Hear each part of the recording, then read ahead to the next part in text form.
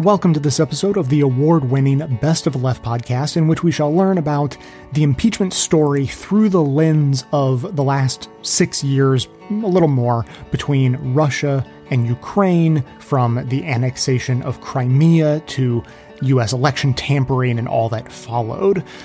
So before we get started, I'm going to do my best to set the scene here a little bit. First of all, you need to know that Ukraine is economically, was economically vital to the Soviet Union. It used to be part of the Soviet Union. It was sort of the breadbasket of the Soviet Union, and it lies physically, strategically located between Europe and Russia. And so it is still important today because oil pipelines run from Russia through Ukraine into Europe, and oil is the source of Russia's geopolitical power right now. So Ukraine, as part of that system, is still vital. Now, eastern Ukraine, which is physically closer to Russia, as well as Crimea, which sort of hangs off the southern side, those regions are generally more pro-Russia. The people who live there are actually more pro-Russia, whereas the areas in western Ukraine are generally more pro-Europe, just the sentiments of the people who live in those areas. I mean, Americans should have some familiarity with politics breaking down regionally like that.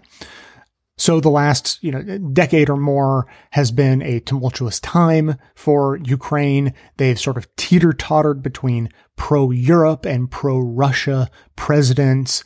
One pro-democracy / pro-Europe candidate was poisoned. That was a pretty big story. He nearly died. Like, no one can figure out why he didn't die. And they ended up having a do-over election, and he won that election. And so it was seen as this big revolution moment for Ukraine. Meanwhile, corruption has been consistent throughout. The current president was elected on a anti-corruption platform and got, much more of the vote than, anyone before him in recent memory.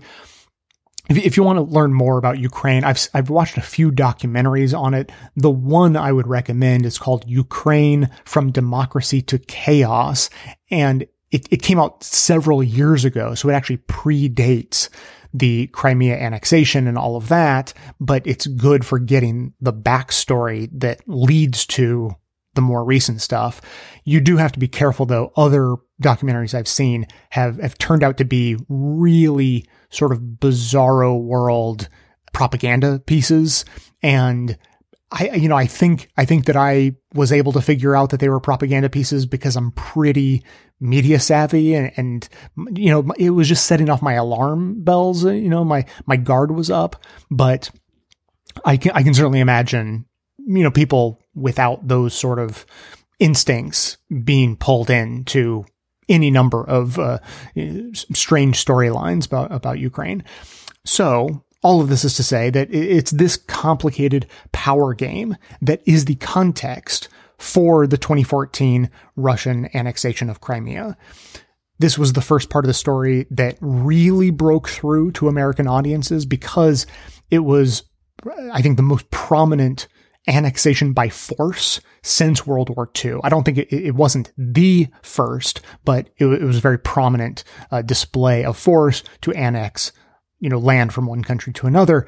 And in reaction, Russia was suspended from the G8 and sanctions were placed on them, costing them billions in lost oil revenue. Oil, as I said, being the source of their power. So that's a really big deal, something Russia very, very much wants to have overturned. And back in 2014, since this annexation was a major geopolitical story happening during the Obama administration, it gave Republicans an opportunity to say that the whole thing was Obama's fault, of course. But in doing so, they also started to tip their hand a little bit as to how they felt about Vladimir Putin. And so have a listen to this clip. I just went back out of curiosity and listened to my 2014 episode on Ukraine, and I heard this clip from All In with Chris Hayes. Have you noticed the way certain prominent conservatives have been talking about Russian President Vladimir Putin? there's something a little off about it. Sure, they condemn him and they see him as a foe, the United States' biggest geopolitical foe. In fact, they're talking about a new Cold War. But underneath that condemnation, there's something, I can't quite put my finger on it, something that sounds oddly like admiration. Putin decides what he wants to do, and he does it in half a day, right? He decided he had to go to their parliament. He went to their parliament. He got permission in 15 minutes. He makes a decision, and he executes it quickly. Then everybody reacts. That's what you call a leader. President Obama, got to think about it. He's got to go over it again. He's got to talk to more people about it. We're going through the whole, Syria thing again, right? That's what you call a leader. It's strange. It almost sounds as if they would make the Obama-Putin trade if they had a world leaders fantasy team. Look it. People are looking at Putin as one who wrestles bears and drills for oil. They look at our president as one who wears mom jeans and equivocates and bloviates. We are not exercising that peace through strength that only can be brought to you courtesy of the red, white, and blue.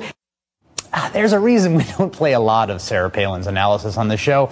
But to listen to Senator John McCain today, it's almost as if President Obama is too weak to even recognize the strength and the provocation of a president the caliber of Vladimir Putin. This president does not understand Vladimir Putin. He does not understand his ambitions. He does not understand that Vladimir Putin is an old KGB colonel bent on restoration of the Russian Empire. Now, the ideological lines here don't break down in any kind of clear way. I mean, there are people on both sides of the spectrum, liberal, conservative, reactionaries, and radicals, who said everything from Putin is being unfairly vilified and misunderstood to Putin is a monster. Those three examples I just played, though, they suggest an understanding of foreign policy and geopolitics in which strength is a supreme virtue and weakness is the supreme vice. And the winner is the one who exhibits the most strength. That framework is one Vladimir Putin seems to have, and it's a framework that too many prominent people on the right seem to share. So here we are 5 years later, and now we have that kind of authoritarian-minded president, but it came along with a very strong affinity for Russia itself, as we've witnessed. So in the last several years, GOP support for Ukraine against Russia hasn't waned. Supporting Ukraine has famously been one of the most bipartisan issues in Congress. But Trump, as always, is in a completely different camp, and he's subverting the old paradigms. Now, if you listen to Trump supporting far right-wing talk about the impeachment, as I have done a little bit, you will hear them argue that this whole story is just a policy disagreement. Supporting Ukraine was a bipartisan issue supported by both parties and all of the career diplomats, who they would refer to as the deep state. And now Trump has come in with different priorities, which, as president, it is his right to do. So he wants to be friendlier to Russia, obviously, and focus his antagonism on China, which the right sees as a greater threat to U.S. global dominance than Russia. So those policy differences may very well be true, but it's still a long way from it being a good reason to use the power the U.S. has over Ukraine during this very precarious time in their history to extort personal political favors, which is, of course, what happened. So now we're going to start with one more sort of overview in the wake of annexation of Crimea, and then go from there. Clips today come from Impeachment Explained, Rubicon, On the Media, The Washington Post, The Brian Lehrer Show, and the Daily DC Impeachment Watch.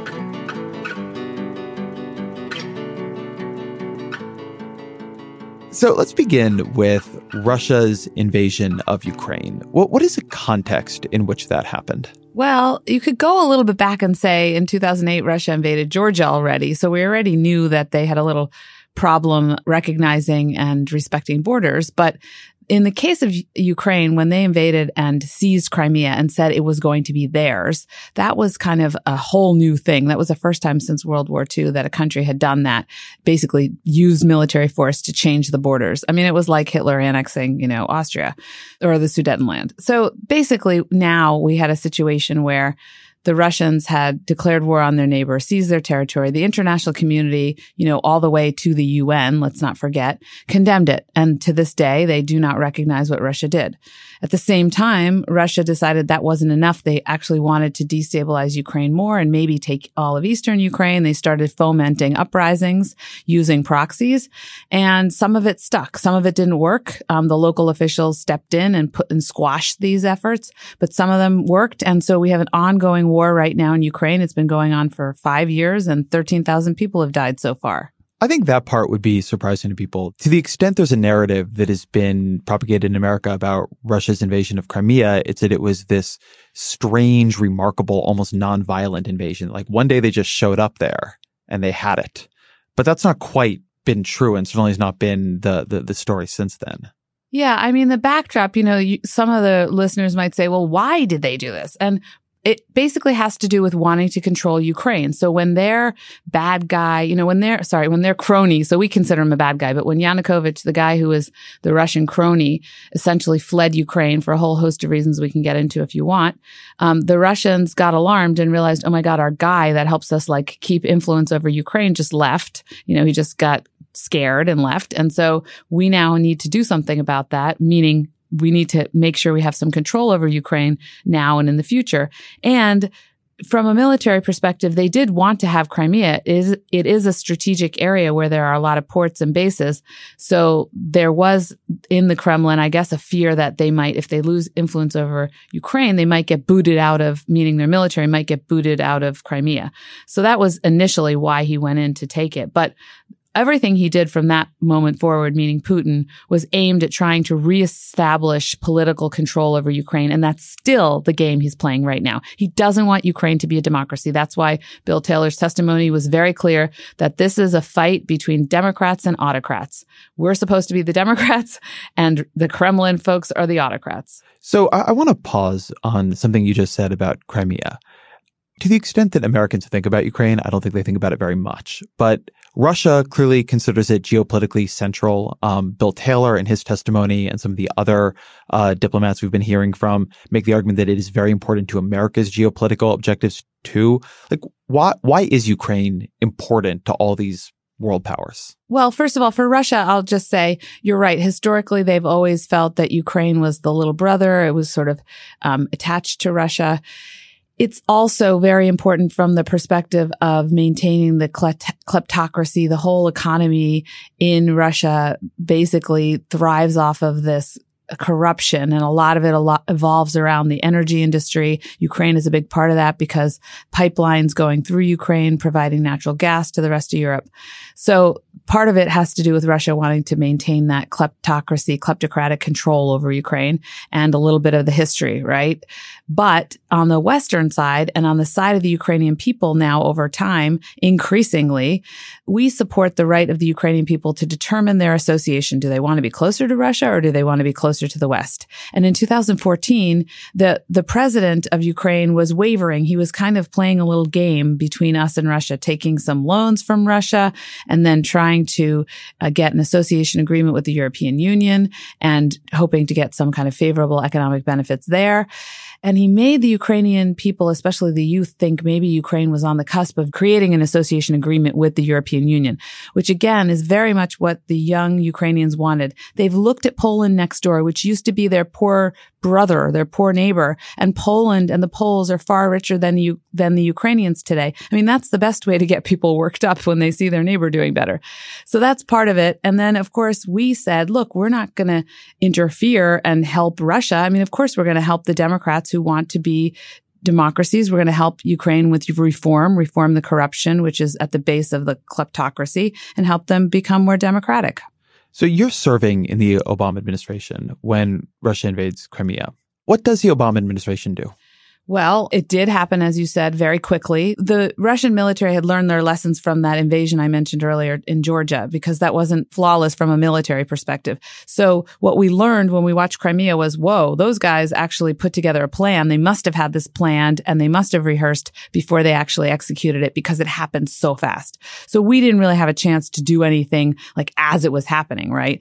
Once they were in Crimea and they had surrounded all the Ukrainian military facilities, as I wrote in an op-ed piece I had in the Washington Post recently, we realized there would be a bloodbath if the Ukrainian military there tried to fight the Russians to try to, keep Crimea for Ukraine.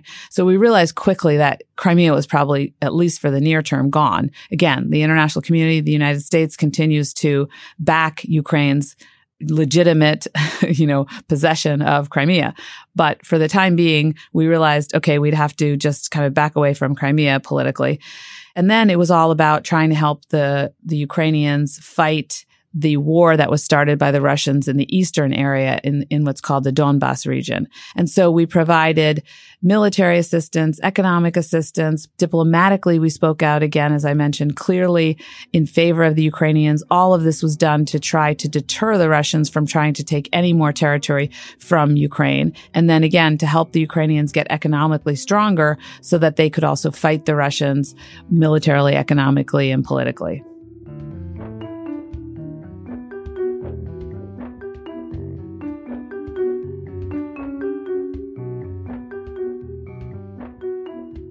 So for a while now, I've thought that the best way to kind of place the Ukraine scandal in the wider constellation of Trump's corruption is to just try to answer the question, how did the Ukraine scandal start?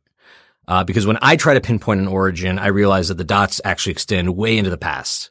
And it didn't just begin at random in May of this year when Trump had a freak out about his standing in the election and having to run against Joe Biden. So how as you understand it, did the Ukraine scandals start?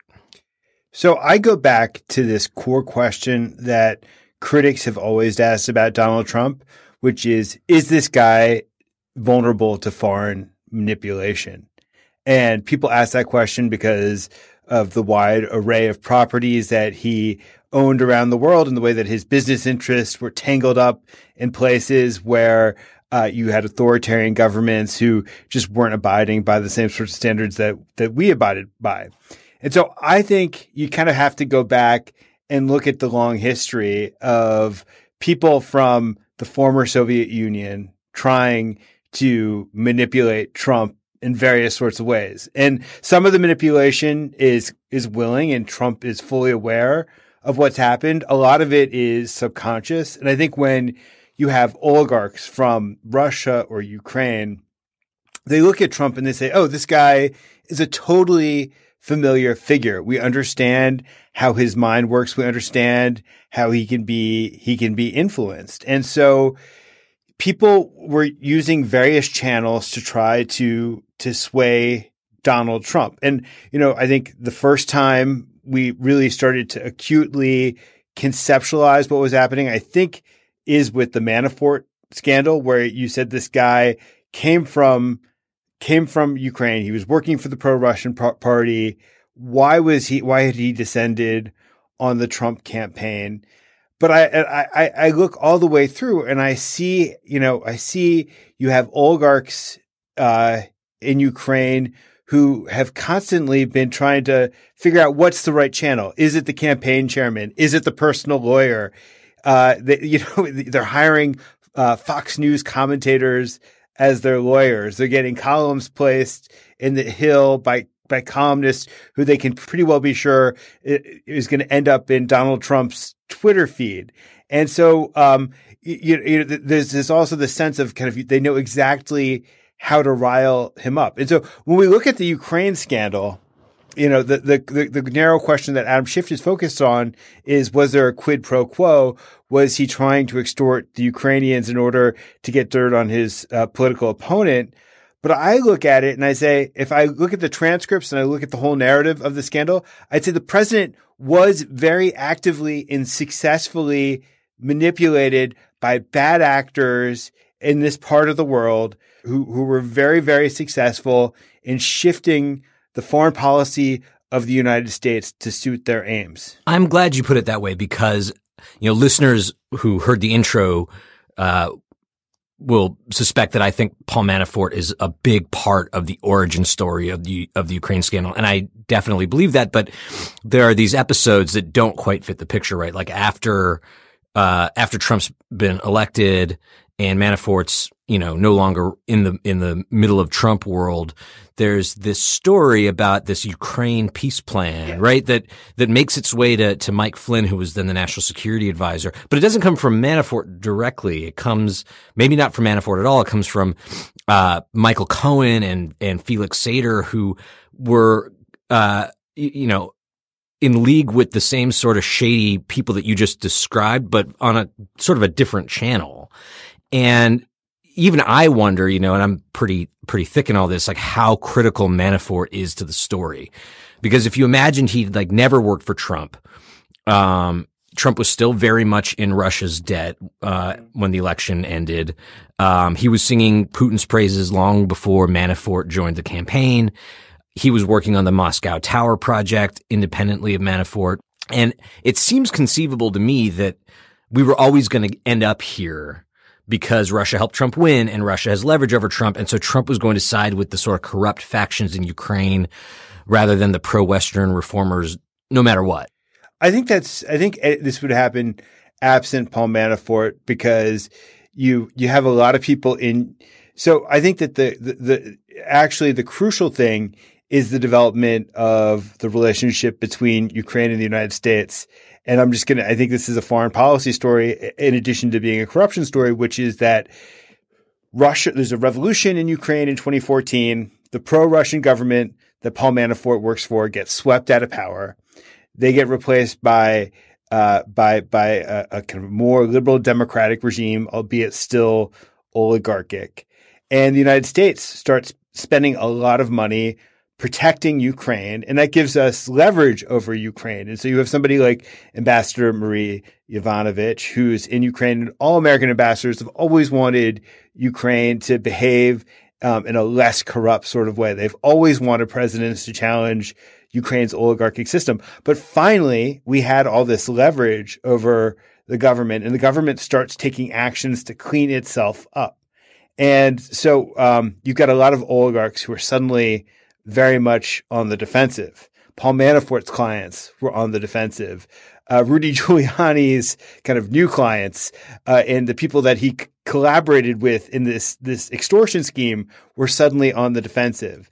And so they needed to find a way to undermine the U.S. embassy in Kiev. And so they see that Donald Trump was a guy who they could manipulate into doing their bidding there. And the way that they were able to entice Donald Trump to their side was to feed him a lot of bogus conspiracy theories that he bought into because they all adopted the kind of the memes of Donald Trump. They were arguments about the deep state. They were arguments about how his opponents were manipulating things. There were arguments about how Ukraine was the one manipulating the election, not Russia. Mm-hmm. And so they knew how to goad him. They knew his psyche. And I think it's these guys the corrupt guys who were on the defensive saw in Donald Trump hope for salvation. You mentioned Marie Yovanovitch, and there was, a lot of the hearing with her. She kept dangling this question. Why did they have to smear me? Why did they have to run the smear campaign? Why did Trump have to participate in it? That Adam Schiff did a decent job near the end of the hearing at kind of tying it all together. But, if you strip away the kind of conspiracy theories and the cloak and dagger nonsense, you have this story that these people that you're talking about in Ukraine were proposing a basic bargain. Like the worst people in Ukraine could keep looting their own country. Yes. With the blessing of the president. Yeah. And in exchange, they'd subvert the 2020 election for him, but also give his cronies business deals, right? And it's a little unclear to me how witting Trump was about that transactional situation that he was in when he was smearing Yovanovitch, when he was sort of trying to consummate the quid pro quo through the middle part of this year. So I hope you could speak to that. But I also wonder to what extent Russia was invested in the shakedown because of those deals that were sort of at stake, right? Like if the reformist faction in Ukraine gains and sustains power, it hurts Russians' financial interests because of the deals they lose or the looting they would no longer be able to do. Well, I think to step back and think about Russian interests this way, it's when Russia invades Ukraine, they gain a huge chunk of territory, but they also lose by occupying that part of Ukraine, they also lose a lot of their leverage over the Ukrainian system. I mean, for one, you had very pro-Russian parties that struggled after the invasion to make a case to other parts, to the western part of Ukraine. And also, a lot of their voters were now in occupied territories when they weren't able to vote. And so they lost political power in Ukraine, and they've been kind of fighting for figuring out how to exercise control over the country when they didn't have a political faction that was sitting in the presidency or sitting near the center of power. And so I think a lot of what they've done is try to find ways to undermine Ukrainian democracy, to undermine pushes to make the country less corrupt. And so they had a strong interest in opposing in getting rid of Marie Yovanovitch as well, because they don't want the country to take the steps that she was pushing for. And a lot of what she was pushing for were actions that would damage a lot of key Kremlin allies within Ukraine. When she goes after a lot of these oligarchs, she's going after people who were handmaidens of the Kremlin to begin with. So I'd say let's never lose track of the underlying geopolitics of Ukraine, because that's there in this scandal as well. But how witting was Trump about that aspect of it? Because obviously he wanted help in the election, and he thinks about all of this stuff mainly in terms of his own self-interest. But there's a lot of money at stake too. There's money that I don't. So this is a great question. Something that's intrigued me, which is, so you have Rudy Giuliani's guys going to Kiev, and Rudy Giuliani himself messing around in Ukraine for a long period of time. And you have Rick Perry's people in Ukraine messing around trying to get various energy deals. And who was ultimately trying to get rich off of those energy deals? Whose interests did those actually serve? I think Gordon Sondland talked about, and this comes up in the hearings and other places, this Ukrainian the Ukrainian state natural gas company, Naftogaz, was something that I think Sondland said was mentioned in almost every meeting with the president. And that was something that jumped out at me, because Naftogaz, while extremely important for Ukraine, and the energy politics of Ukraine are extremely important for Western Europe and for our sense of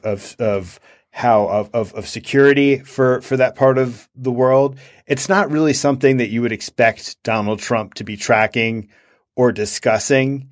And at the core of what Giuliani's guys, one of the things that Giuliani's guys were doing when they were in Ukraine was trying to fire the reformist who had taken over the state natural gas company and turned it into a transparent, non-corrupt entity. They were trying to transform the supervisory board that was keeping that natural gas company non-corrupt. So why were Giuliani's men trying to destroy this incredible accomplishment of U.S. foreign policy?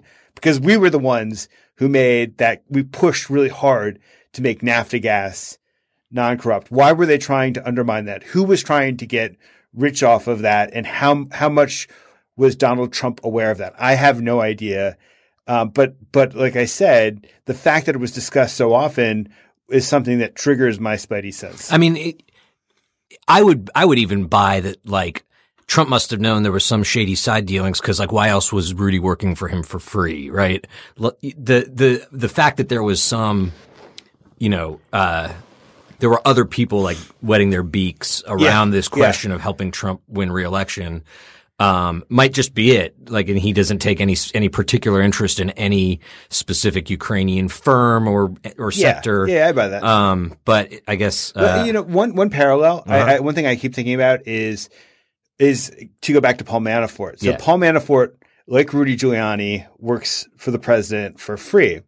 And what was Paul Manafort's game plan? He wanted to become the most powerful man in Washington who wasn't working for the administration, who could leverage the sense of proximity to power in order to enrich himself, in order to get deals done. And I think Giuliani is kind of the criminal justice version of that. He's working for free. He's leveraging his proximity with Trump to get all sorts of dubious clients around the world. Sometimes he goes into the Justice Department and pleads their case if they're in trouble. Sometimes people just want there's kind of a sense of cleanliness that comes with being associated with Rudy Giuliani. But he's basically succeeded where Paul Manafort dreamed of succeeding. Well, for now, he's got some legal trouble, just like Paul Manafort ended up having. Well, yeah, we have absolutely no idea how much money Rudy Giuliani has made off of the Trump presidency. We really don't have a very comprehensive sense of his client list, and therefore we have only limited knowledge about the damage that Giuliani has done this past couple of years.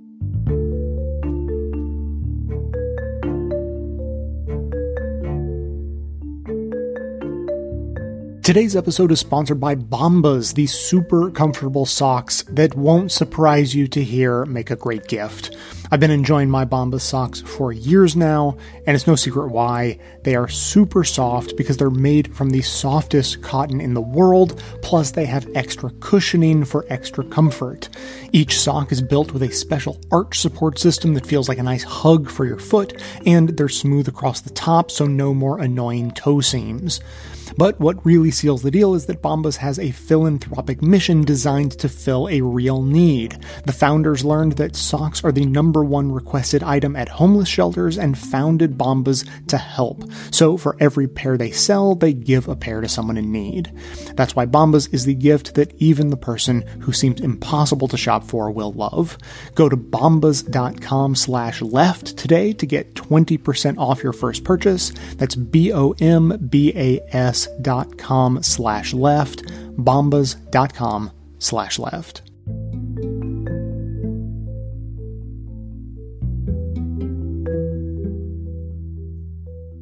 So now I think I want to bring the pieces together, because the reason I've tried to focus us a bit in this conversation on Russia too is that we keep talking about what is happening in Ukraine as a Ukraine-America question. But it's a Ukraine-America-Russia question. That the leverage Donald Trump had over Ukraine was not just aid in the way we think of aid, but military aid to a country that is currently facing an ongoing invasion, fomenting of uprisings, etc., where people are actually dying from Russia. Like, this isn't just like aid that would be nice to have, but America is backing up Ukraine against Russia. And in the absence of American support, Ukraine really could fall to Russia. Right. That's exactly. a big context that I think both is not getting all that well reported, but also just given the role Russia played in the whole Mueller affair, right? That was all about Russia. I think the fact this is in many ways a continuation of Russia's role in American elections just is something that is underappreciated. Yes, because you have to wonder who put it in Rudy Giuliani's ear that somehow Ukraine was responsible maybe for 2016, that there was maybe a server somehow, this kind of crazy idea that they cooked up, that there was some server that the attack on the US elections actually came from Ukraine, not from Russia, and then again, to decide to make a big deal about something Hunter Biden did in Ukraine as opposed to in some other country, right? So I think that it is absolutely, as you said, an issue of really Russia versus the United States with Ukraine in the middle. And up until recently, what we found out, up until this Giuliani business, the United States was firmly on the side of Ukraine. But this Giuliani effort was an effort to basically pull the United States indirectly closer to Russia on the issue, because Giuliani wanted to dirty up not just Biden's reputation, but Ukraine's reputation. And that would leave the United States free to say, oh, the Ukrainians, they're dirty. They attacked us. Let's drop the sanctions on Russia. And bingo, that's exactly what Putin's been seeking from Trump all along. But this is the very strange thing about the story. And I'm sorry for people who, after the Mueller report, wanted an end to Russia machinations discussions. But this is a weird enough story that I think it's worth at least considering that there are weird things going on in it. If you read the testimony from Bill Taylor, hear the reporting on Fiona Hill, just listen to what anybody in the U.S. national security and state establishments were saying. Their whole interest in this was that they believed it was an important part of U.S. foreign policy to back up Ukraine. And it seems that the central thing that happened here, even if you just take the conspiracy theories outside of it, is that Donald Trump did not think it was an important American interest that the U.S. back up Ukraine against Russia. Donald Trump didn't care about backing up Ukraine against Russia. And so military aid to Ukraine was a chip that he was happy to use against Ukraine and to some degree against his own administration as a way to enlist career civil servants in his scheme here. But again, because he didn't care about this thing that for any other U.S. president of any party, I think would have been thought of as an important foreign policy objective, that we don't just let Russia take over Ukraine. Yeah. And the reason we don't do it, Ezra, is because you have to have a basic understanding of international dynamics, a little bit of knowledge about history, certainly World War I to World War II and beyond, right? Because if we were to say, just let them have Ukraine, right? And some people have argued that. Henry Kissinger has said, make Ukraine a buffer zone, make it neutral, no NATO, no nothing, Then we will have said, maybe boundaries don't really matter. Do you know who would be next to take a chunk just of Ukraine alone? Would be Viktor Orban, the Hungarian prime minister, who, as you know, lately has been in the media because he's apparently told President Trump that Ukraine stinks, for lack of a more succinct way of putting it. He's trying to dirty up Ukraine too because he's got a Hungarian minority in Western Ukraine, and the nationalism issue, this issue of the Hungarian minorities who live in countries bordering Hungary, it's essentially territory they lost in World War I, is one that he uses to drum up followers inside Hungary. It's very dangerous to change borders because guess what happens? War. We don't really need a third world war. I was going to say a second World War too. Anyway, and that would really be the consequence. The minute you start changing the rules, obviously everyone else is going to say, there are no more rules against taking parts of your neighbor's territory if you can say that your ethnic brethren live there, or if you used to own it, like back in history, okay, then it's a free-for-all. I mean, it's not that hard to see how that could happen. And many people are old enough to remember when that happened. Even Donald Trump should have some memory, at least through his father and his grandfather. So it's ridiculous how reckless the president is in this renegade operation that he unleashed with Giuliani. Well, reckless is one word for it. It's hard for me to even know what the right adjective would be to try to get at the motivation here. But the thing that I think is interesting that has really been coming out of the testimony is that when you're trying to understand how Donald Trump had all these people engaged in what really seems like a cockamamie scheme, the calculation the various civil servants were making, from people who seem reasonably unimpeachable like Bill Taylor to people who seem a little bit more bizarre like Gordon Sondland, was that everybody seemed to be telling themselves, outside of the Giuliani-Trump axis, that it was worth it to indulge the president's weird scheme with Ukraine, because on the other side, if you got him what he wanted, then he would give Ukraine this military aid, and the military aid was really important. And so the leveraging of an important U.S. foreign policy objective as a way to force the bureaucracy to enter into a corrupt scheme for President Trump's reelection, that's a very big part of this, and kind of separate even from the scheme itself. I think a very dangerous way to know that the president is treating American policy objectives. Right. I mean, I would say at the macro level, what all of them understood was that Giuliani was impeding a positive U.S.-Ukraine relationship. So leaving aside the military assistance component of it, only because not all of the bureaucrats were aware that the halt in the military assistance was because of Trump's actions, I think. I don't know. We'll find that out. I don't know about Sondland, but I certainly the ones that I know.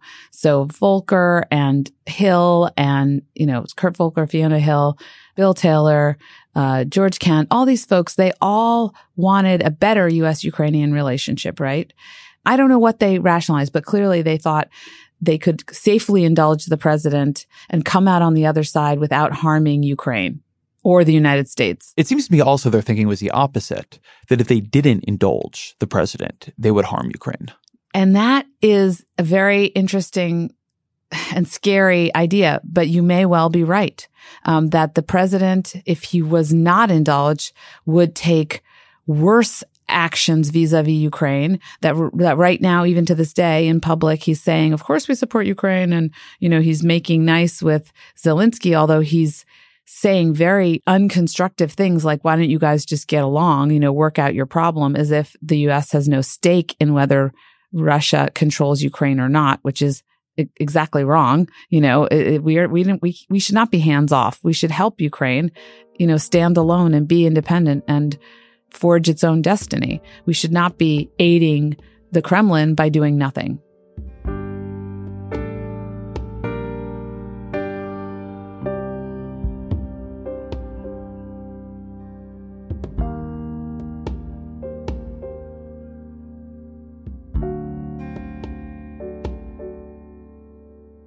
This week on Capitol Hill, another batch of Trump administration witnesses corroborating the president's walk across what might possibly, finally, be a bridge too far. The ambassador to the European Union, Gordon Sondland, now tells lawmakers that the Trump administration held up military aid as it pushed Ukraine's government to investigate Democrats, including the Biden family. Meanwhile, Trump allies continue to make the congressional inquiry not about Trump's abuse of power, but about supposed corruption by Democratic presidential candidate Joe Biden and his son Hunter.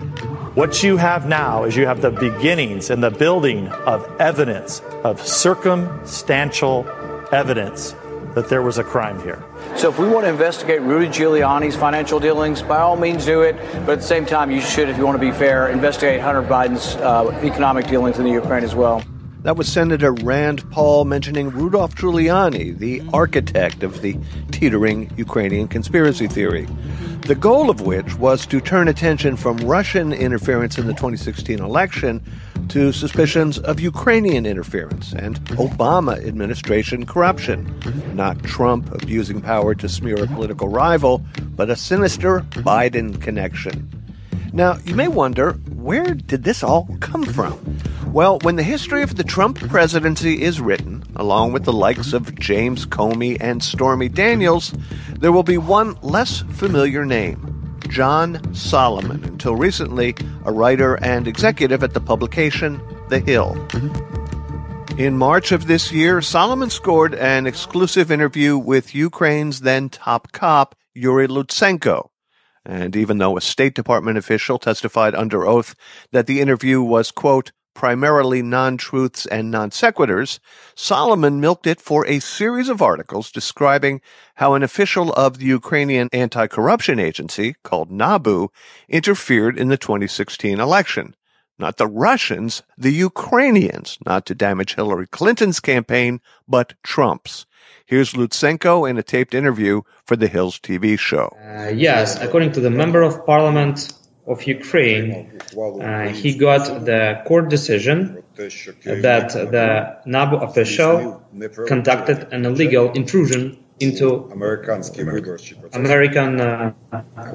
election campaign. Beyond that convenient counter-narrative to the then still going-on investigation into Russian election interference, Lutsenko also accused then U.S. Ambassador Marie Yovanovitch of providing the Ukrainian prosecutor with a do not prosecute list. And my response was that it is inadmissible. Nobody in this country, neither our president, nor our parliament, nor ambassador, would stop me from prosecuting whether there is a crime. And then came what Solomon called, quote, Joe Biden's 2020 Ukrainian nightmare, a right-wing blockbuster. Creepy, crazy Uncle Joe.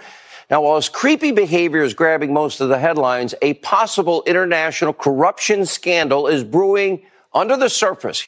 Weeks before the Biden presidential campaign officially launched, the anti-Biden conspiracy was underway.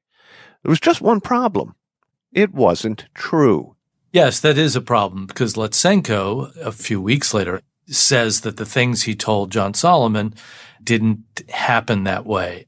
Paul Farhi is a media reporter at The Washington Post. It turns out that Ambassador Marie Yovanovitch never handed over any list. And after telling Solomon that he would investigate the company that Hunter Biden sat on the board of, said later on that there really wasn't any evidence to investigate and that he dropped this whole notion.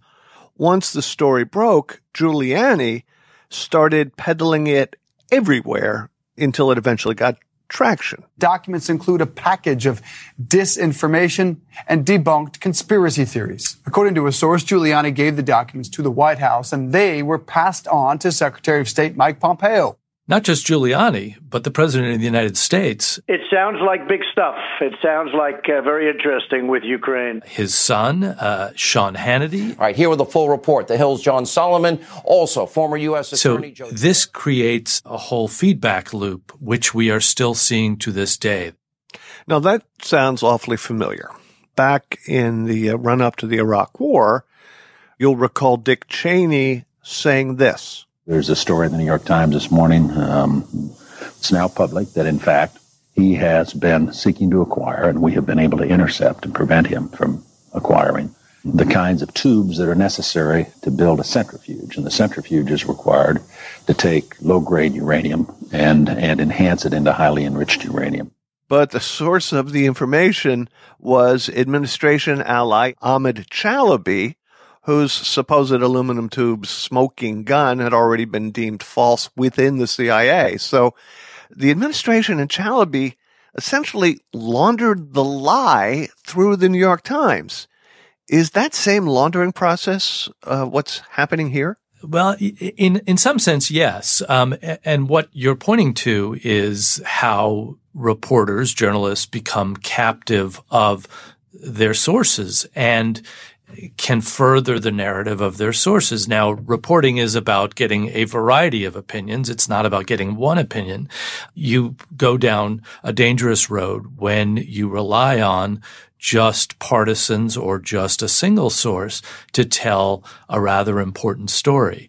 And it seems that this is the case with John Solomon's reporting in The Hill, that Rudy Giuliani, Lev Parnas, and some Ukrainians who were their allies were the source of his stories.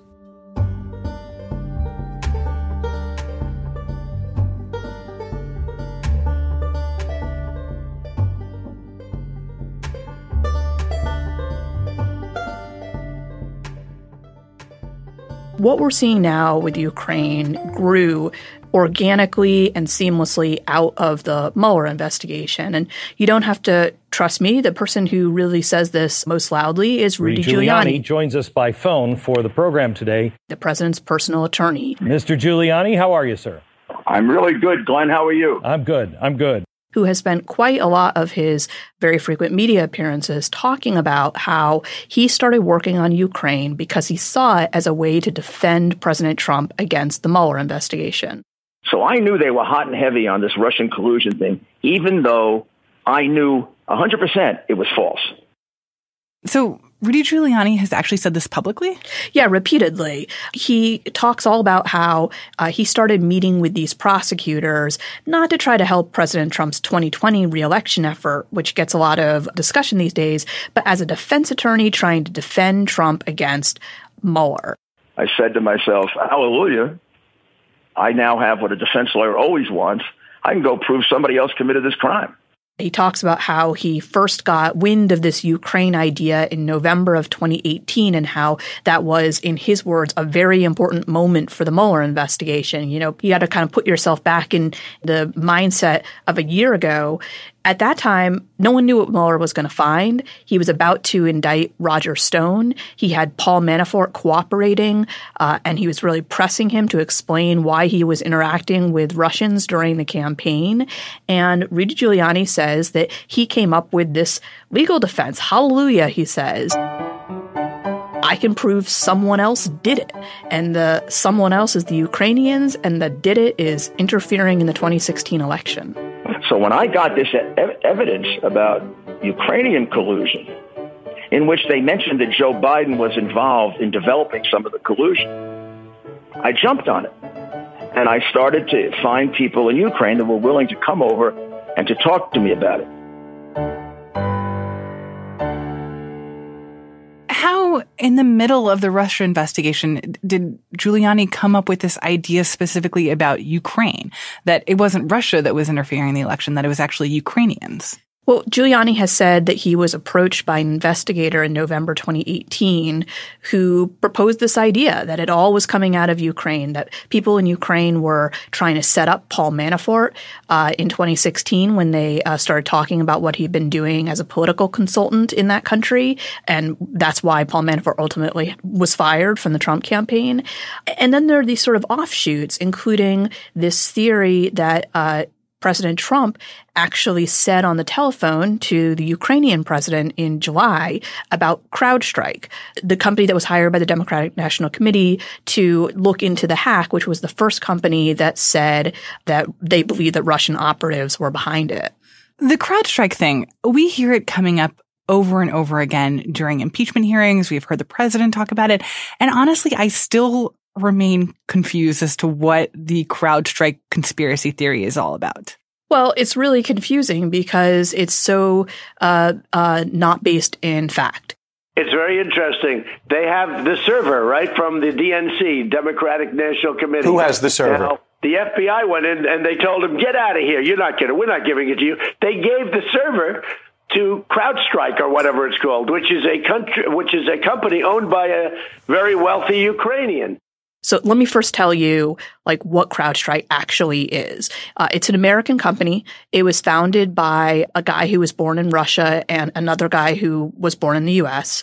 And it was hired by the Democratic National Committee in the spring of 2016 when they suspected that their servers had been hacked to look into what had gone on. So it's kind of like a cybersecurity firm. It's a cybersecurity firm, exactly.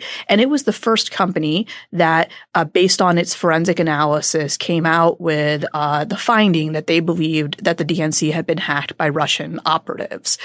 Their work has been fully reviewed by the U.S. government. That is also the finding of the U.S. government. The Democratic Party servers were hacked by Russian operatives. There are 12 Russian military intelligence officers who have been indicted for actually participating in that hack. That's what our government has said happened. The conspiracy theory is that somehow CrowdStrike is actually a Ukrainian company, that the guy who was born in Russia was actually born in Ukraine, that all the analysis they did was somehow faked and was intended to frame Russia for what Ukraine had actually done, and that they actually sent the server itself, the Democratic Party server, to Ukraine so that somewhere it's still there and could be recovered and would prove that Russia didn't hack the DNC. And I still want to see that server. The FBI has never gotten that server. That's a big part of this whole thing. Why did they give it to a Ukrainian company? Are you sure they did that? Are you sure they gave it to Ukraine? Well, that's what the word is. This is ridiculous. It is just ridiculous. And in fact, the president, we know, was told by his own staff that it was ridiculous. At this point, I am deeply frustrated with what he and the legal team is doing and repeating that debunked theory to the president. Tom Bossert, the former Homeland Security advisor, has said in interviews that it's completely debunked and that it was frustrating to him as an official because it sticks in his mind when he hears it over and over again. And for clarity here, George, let me just again repeat that it has no validity. And that in the heat of the Russia investigation, Rudy Giuliani turns to this and he's like, aha, this is the thing that we should be paying attention to. This and other variations of the sort of theory that Ukraine in some way interfered, that they tried to take down Paul Manafort to hurt Donald Trump, that people in the Ukrainian embassy in Washington fed information about Paul Manafort to the DNC. There's various versions of this, but when you get to the heart of it, it always comes down to sort of a defense through distraction. The idea is that, you think that Russia interfered to help Trump. Actually, it was Russia's foe, Ukraine, and they interfered to help Hillary. And through this process, this is how Giuliani comes to believe that it's not just the CrowdStrike conspiracy theory that is worth being looked at more, but also general corruption in Ukraine and Joe Biden and Joe Biden's son and his involvement in a Ukrainian energy company. Yeah, exactly. Because, there's general dirtiness there, and the dirtiness involves Ukraine and it involves Democrats, and that's what we should really be talking about. And if the Democrats weren't obsessed with trying to take down Trump through Russia, that is what we would be talking about.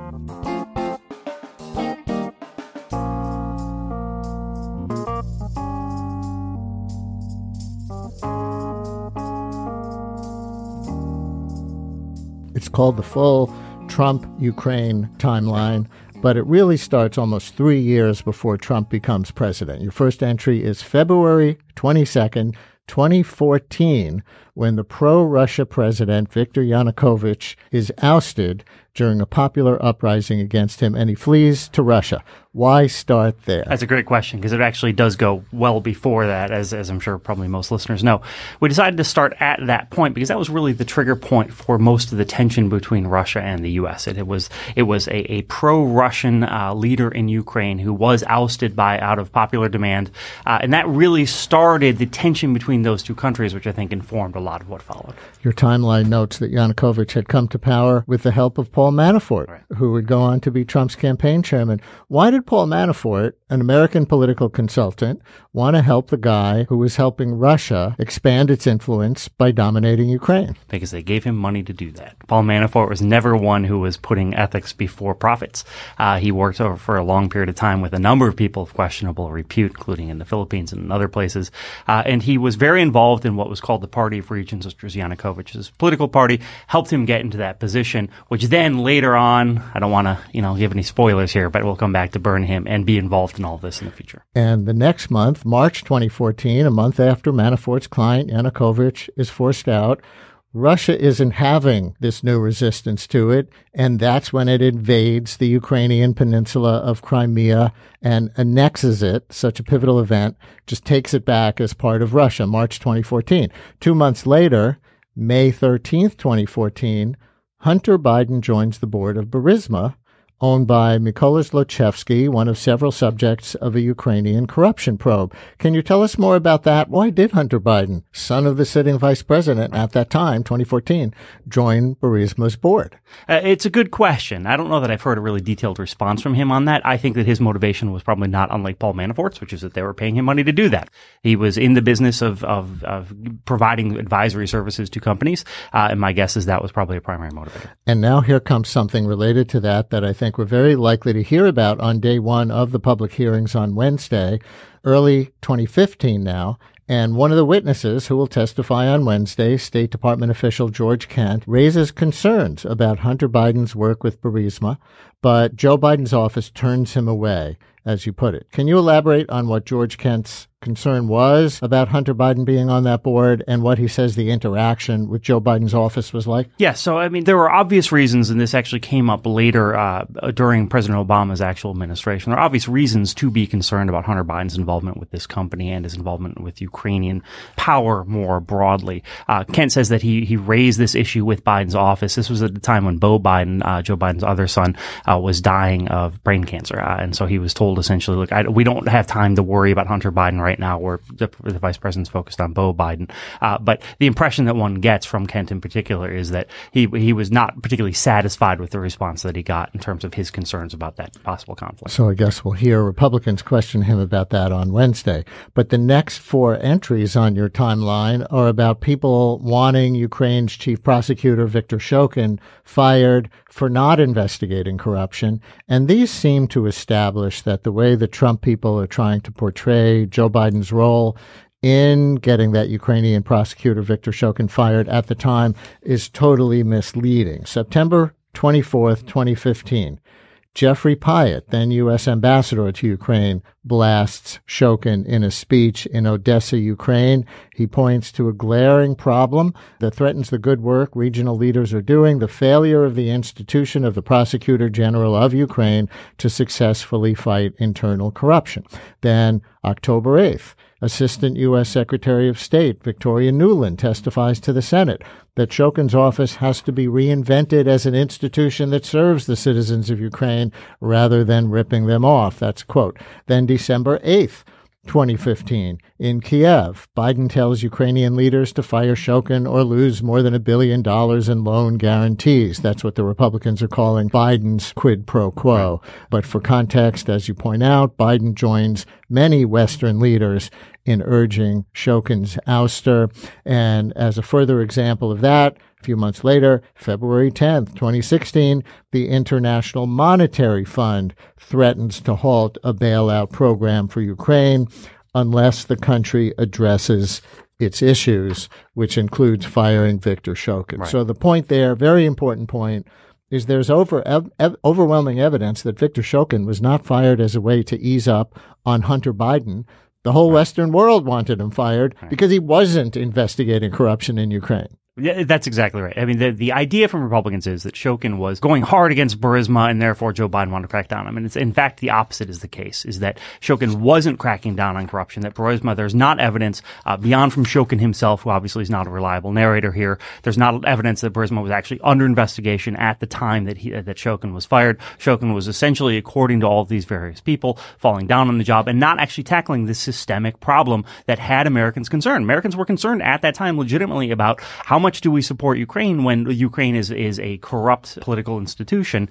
Shokin being there was seen as an obstacle to real reform, and that is why all of these leaders, including at that time Joe Biden, were focused on him and his removal. And then on March 29th, 2016, Shokin is finally fired in the weeks after the International Monetary Fund threatened to halt a bailout program. So maybe it had nothing to do with Joe Biden or the U.S. Secretary of State or the U.S. Ukraine ambassador, but it was when the IMF said they're going to withhold the green that they finally fired Viktor Shokin. Yeah, I mean, I think that there was a culmination of a lot of different pressures that Ukraine was feeling at that point in time.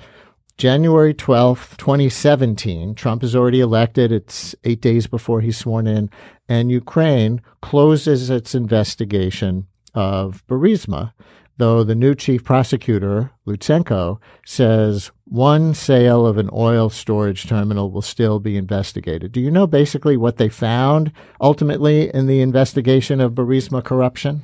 I don't. And it's interesting because this is actually Burisma saying at that point in time, all of these things have been closed. So we're not really sure on when they were actually closed out. Because again, remember, the idea is that in the late 2015, early 2016 timeframe, when Shokin was being targeted, Burisma wasn't apparently under investigation. So this may have been something that emerged after that under the new president, Petroshenko, who of course is not currently the president.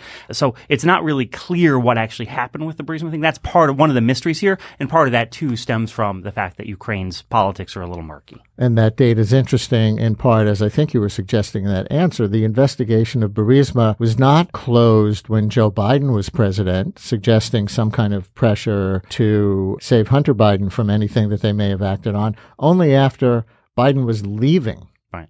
So that helps establish that there's no evidence for that. However, let's jump ahead to something in your timeline that perhaps could help Trump's defense. January 11th, 2017, or I guess we're really jumping back one day, so it's the same week, January 11th, 2017, just before Trump is inaugurated, Politico reports that Ukrainian officials, quote, helped Clinton's allies research damaging information on Trump and his advisors during the campaign, unquote. Now, Philip, it seems to me this could become central to a Trump defense, that getting campaign help from a foreign country is more common than the press and the Democrats are making it seem. And, oh, by the way, both parties do it, and both parties did it in 2016. But how much was that Politico angle proven. Right. No, it's a great point. And I think it's important to remember January 2017, the media was obsessed over what we were just then learning about Russia's role interfering in the 2016 election, 2 months prior the election actually occurred. So we were just starting to learn that the CIA and the FBI were concerned about what Russia had done. And so Politico comes out and says, hey, we've uncovered this Ukrainian thread too.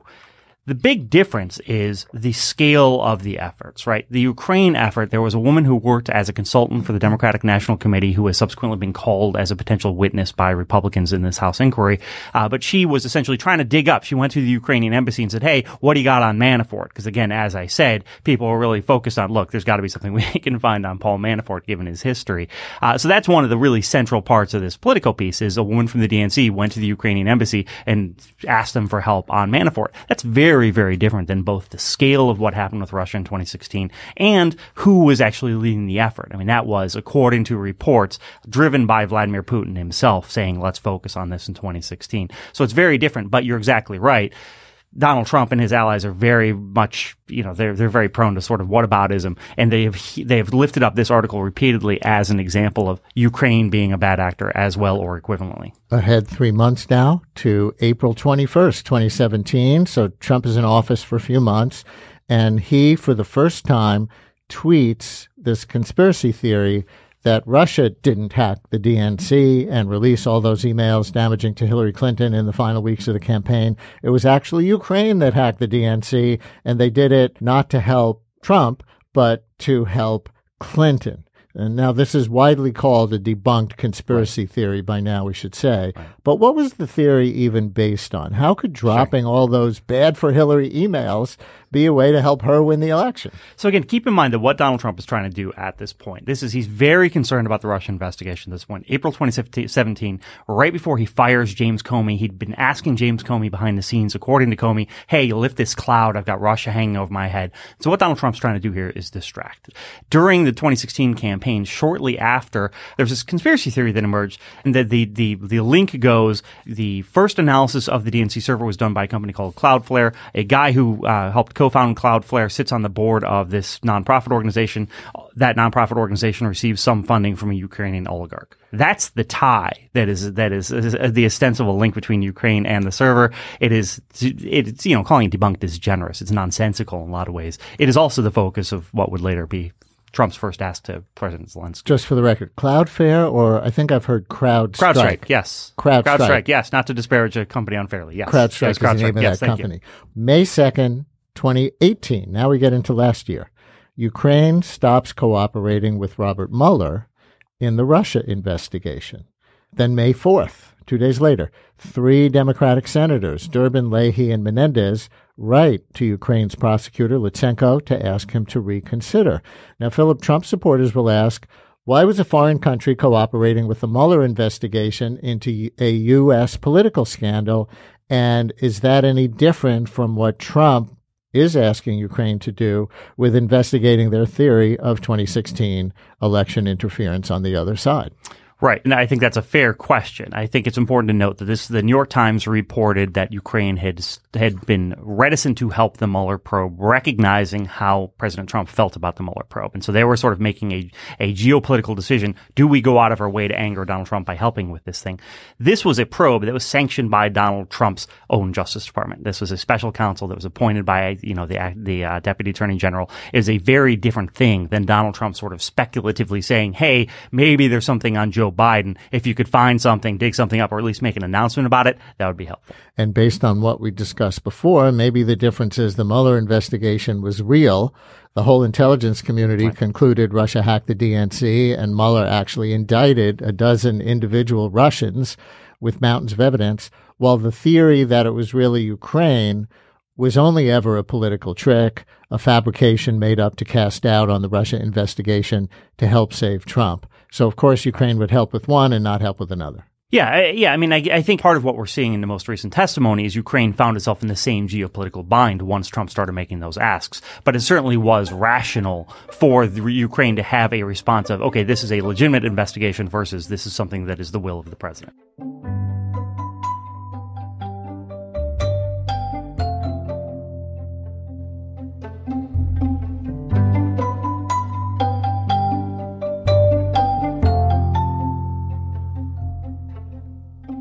I want you to hear Louisiana Senator, Republican John Kennedy, on Meet the Press yesterday. I think both Russia and Ukraine meddled in the 2016 election.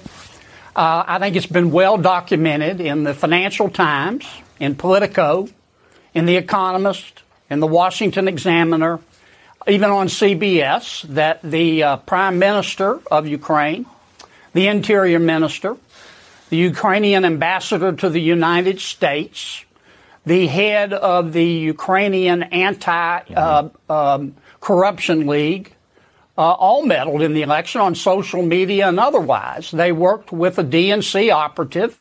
Shane, what is this?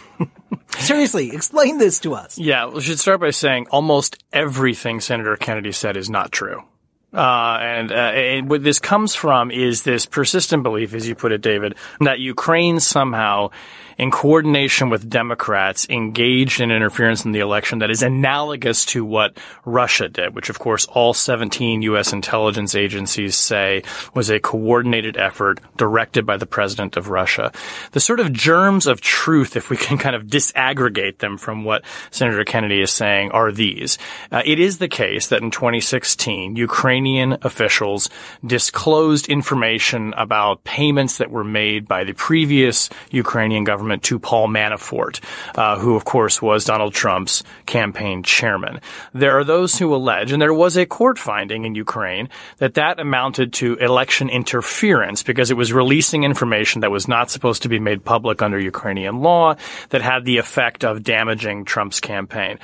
Putting aside for the moment that a Ukrainian court later overruled that and found that there was not any kind of election meddling, that doesn't even come close to what the U.S. intelligence community is documented about what Russia did. Senator Kennedy cited a lot of articles. I'm not familiar with an article that appeared in the Financial Times. I don't know about these other ones. There has been reporting in Politico that speaks to this idea that the Ukrainian embassy and officials there in Washington were working with a freelance researcher for the DNC and feeding this person information about Paul Manafort that also then found its way to journalists. There are a lot of credibility problems with one of the key sources for that article. But again, this is not something that rises to the level of what we are talking about with Russia. And importantly, Fiona Hill, who was President Trump's lead Russia expert on the National Security Council, recently testified, and my reporting and reporting in the New York Times has confirmed this, that there is intelligence reporting from our agencies that is available to Senator Kennedy and other members of Congress documenting the intelligence community's assessment that this Ukraine did it story is actually a Russian fiction that is being peddled and quite successfully, it would appear, pushed out into the American political bloodstream. Let me read Hillary Clinton's tweet on that point today. She tweeted this morning, Senator Kennedy, why are you parroting Russian propaganda that U.S. intelligence officials tell us are designed to divide our country? Did you miss the briefing that day? So U.S. intel officials have briefed that this is a Russian plan. That's right. And Senator Kennedy was asked about this during the interview segment that we just heard. And he said, well, I didn't get the briefing. Now, what he didn't say, I didn't take the briefing or I was told not to take the briefing. The point is, though, the briefing is available to him and there is information that he can go read. This is not like a one-time only deal. And if you missed it, you don't get what the intelligence community says about Ukraine. So he is, I think you could probably accuse him of at the least, willful ignorance here, because there is ample information that would not only counter what he's saying, but would underscore the degree to which Senator Kennedy is actively participating, according to the U.S. intelligence community's assessment, in a Russian propaganda campaign. But he has now, we talked about this last week when he made the claim, he retreated from the claim, he's now back to the claim, so we're several 180s into going full circle to him again embracing this idea. It's like I feel like we sound like broken records because we keep explaining the same thing over and over and over again in the same way, but there are different riffs on it coming from people like Senator Kennedy. Right. And I think that you have to ask the question, what is this designed to do? Exactly. Right. And I think that you could safely, infer here that what the senator is trying to do is distract from the allegations, obviously, at the center of the impeachment about the President Trump and Ukraine, but also by saying that Ukraine engaged in some kind of activity that was analogous to what Russia did, it has the effect of minimizing what the Russians did and somehow saying, well, everyone does it, it's not that big of a deal, and then distances not only Donald Trump from the Ukraine matter, but of course has the effect, I think, of distancing him from the Russia investigation as well, and kind of putting that all behind us too. And importantly as well, what he's doing here, I think it should be underscored, is he's not only counteracting what the intelligence community has been trying to tell members of Congress, but he is creating doubt in the American public about what really happened. We talked earlier in the podcast how, the facts are not at issue here, right? There's a transcript or a quasi-transcript, if you want to think about it the way that the White House put out. No one disagrees that the aid was withheld. All the facts are in evidence. But what this kind of conspiracy talk about Ukraine does is distracts people from those facts and makes them very confused, I think, and makes it hard for the American people to know what is true and what is false. So, and I just want to clear something up. When the 17 intel agencies initially put out that warning about Russian interference, or when the intel chiefs went to go brief President-elect Trump, was there any, to our knowledge, any of your reporting suggest that Ukraine was part of that at all? No, not at all. Not at all. Not at all. No. And quite the opposite. This was very focused on Russia. And then subsequent to that, there has been intelligence investigations of this issue of Russia concocting the Ukraine plot and pushing it out in order to deflect from the earlier finding by the U.S. intelligence community that Russia interfered in our elections. It's interesting. They're all so interrelated. The, original element of Russian election meddling sort of spoiled. And this was Trump's whole, fear when he came into office, that it would essentially spoil his presidency. But it's his effort to undermine everyone's understanding of that ultimately has come back around to lead to him being impeached. And so it's like it was tainted certainly by what happened, but then it was his reaction to it ultimately that kind of put it on steroids.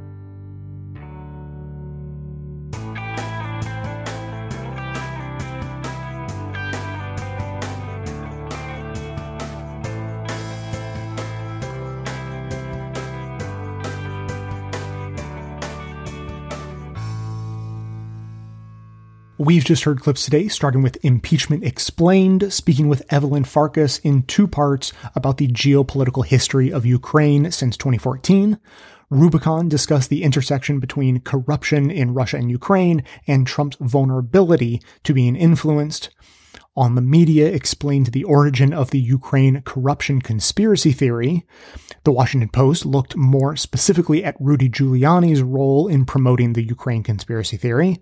The Brian Lehrer Show went through a long and detailed timeline of the Trump-Ukraine scandal. And finally, we just heard the Daily DC Impeachment Watch discuss how Republicans are continuing to propagate the conspiracy theory purposefully designed to divide the country.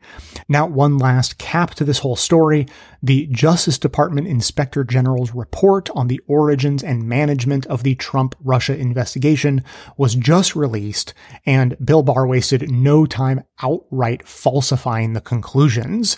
So here's one quick bonus clip from the Daily DC Impeachment Watch on that topic. FBI Director Wray sat down with ABC News' Pierre Thomas, and this was an interview after the Inspector General's report came out of the Department of Justice that basically blew apart, 2.5 years worth of Donald Trump telling us everything about the Russia investigation was a hoax and it was completely flawed. This IG report basically said that while there may have been some problems about FISA applications, there was no politics at play, and it was not at all inappropriate. It was totally appropriate for the FBI to begin the investigation into potential Russian interference and in aiding the Trump campaign and trying to harm Hillary Clinton's chances. I'm going to put Attorney General Barr aside, who's completely Donald Trump henchman in this for just a moment. The FBI director, Chris Wray, who now may be in very hot water with the president, I want you to hear what he said specifically about the issue of Ukraine interference in 2016, which is something that the president and his allies still try to sell every day. Here he is. We have no information that indicates that Ukraine interfered with the 2016 presidential election. When you see politicians pushing this notion, are you concerned about that in terms of its impact on the American public? Well, look, there's all kinds of people saying all kinds of things out there. I think it's important for the American people to be thoughtful consumers of information, to think about the sources of it. All kinds of people saying all kinds of things out there. He's referring to the gentleman who sits in the Oval Office. Exactly. And it's referring to his defenders as well, who keep repeating these really completely unfounded, baseless allegations. Michael Horowitz, I worked with him at the Justice Department, very thorough. That's the Inspector General. Inspector General, right. Very thorough report. And following the tradition of when the IG looks at something, they tend to find some mistakes. So it's even-handed. They definitely uncovered some errors that they're critical of the FBI about. But to me, the biggest takeaway. And I should just add, that Wray said he's going to look at and implement different policies and procedures to try to fix those. Exactly. Yeah. As exactly he should do.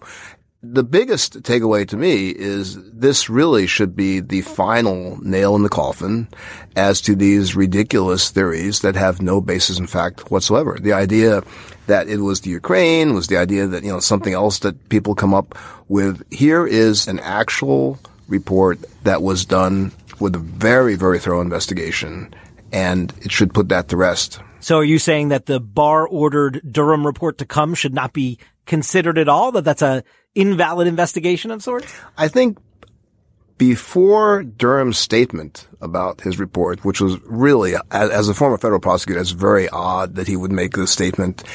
Before that, it's an ongoing investigation. It's an ongoing investigation. I mean, you wouldn't be talking about it. And before he said that, and there was no proof. Sorry, right, there's no proof. Right. He also didn't. He said, "Yeah, we don't agree with that," but he didn't say, "And here's why." Right. He just said, "We don't agree." Exactly. And I mean, my concern now is that, he's been keeping company too close to Barr. I mean, it's very heady stuff to be flying around the world with the Attorney General doing the investigation with him. And that's really cast a lot of doubt in my mind on the integrity of his investigation. But, we'll wait to see what he comes out with. An amazing thing. Just an amazing thing to watch. The Attorney General, the President, take an independent Inspector General report and just completely deny the reality of what was presented. So I don't think it's the final nail in the coffin as you suggested. Now, that'll wrap up this angle of the impeachment story for now. Next week is the final week of programming for the show for the rest of the year, and we're going to be diving into other angles of impeachment.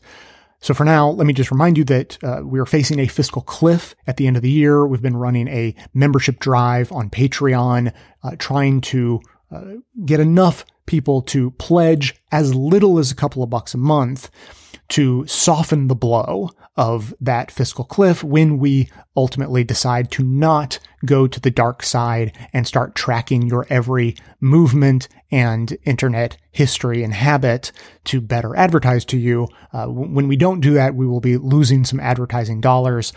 Everyone who has been signing up at patreon.com/bestofleft has been helping to subvert the goals of the advertising system and will be integral to keeping the show going for the foreseeable future. So if you like this show, think we bring some value to your life, and you want to support the work we do, please sign up at patreon.com/bestofleft to get started. And as I said, every little bit helps. So even if it can only be a couple of bucks a month, we appreciate it entirely. And if you sign up now, you won't even be billed until January 1st. So that is going to be it for today. Keep the comments coming in, as always, at 202-999-3991.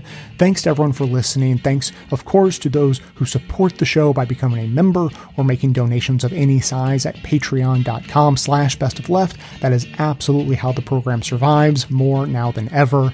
Of course, everyone can support the show just by telling everyone you know about it and leaving us glowing reviews on Apple Podcasts and Facebook to help others find the show. For more details on the show itself, including links to all of the sources and music used in this and every episode. All that information can always be found in the show notes on the blog and likely right on the device you're using to listen.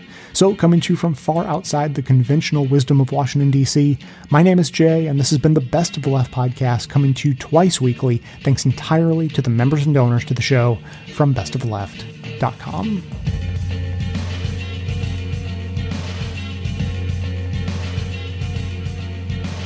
And now for everyone's favorite, a little bit of news by Limerick. And here is just a nice capper to the story we just heard about Bill Barr and the IG report. At Limericks writes, "The Prez's protector, Bill Barr, knows truth will not carry him far, and therefore his goals convincing the proles that facts really aren't what they are."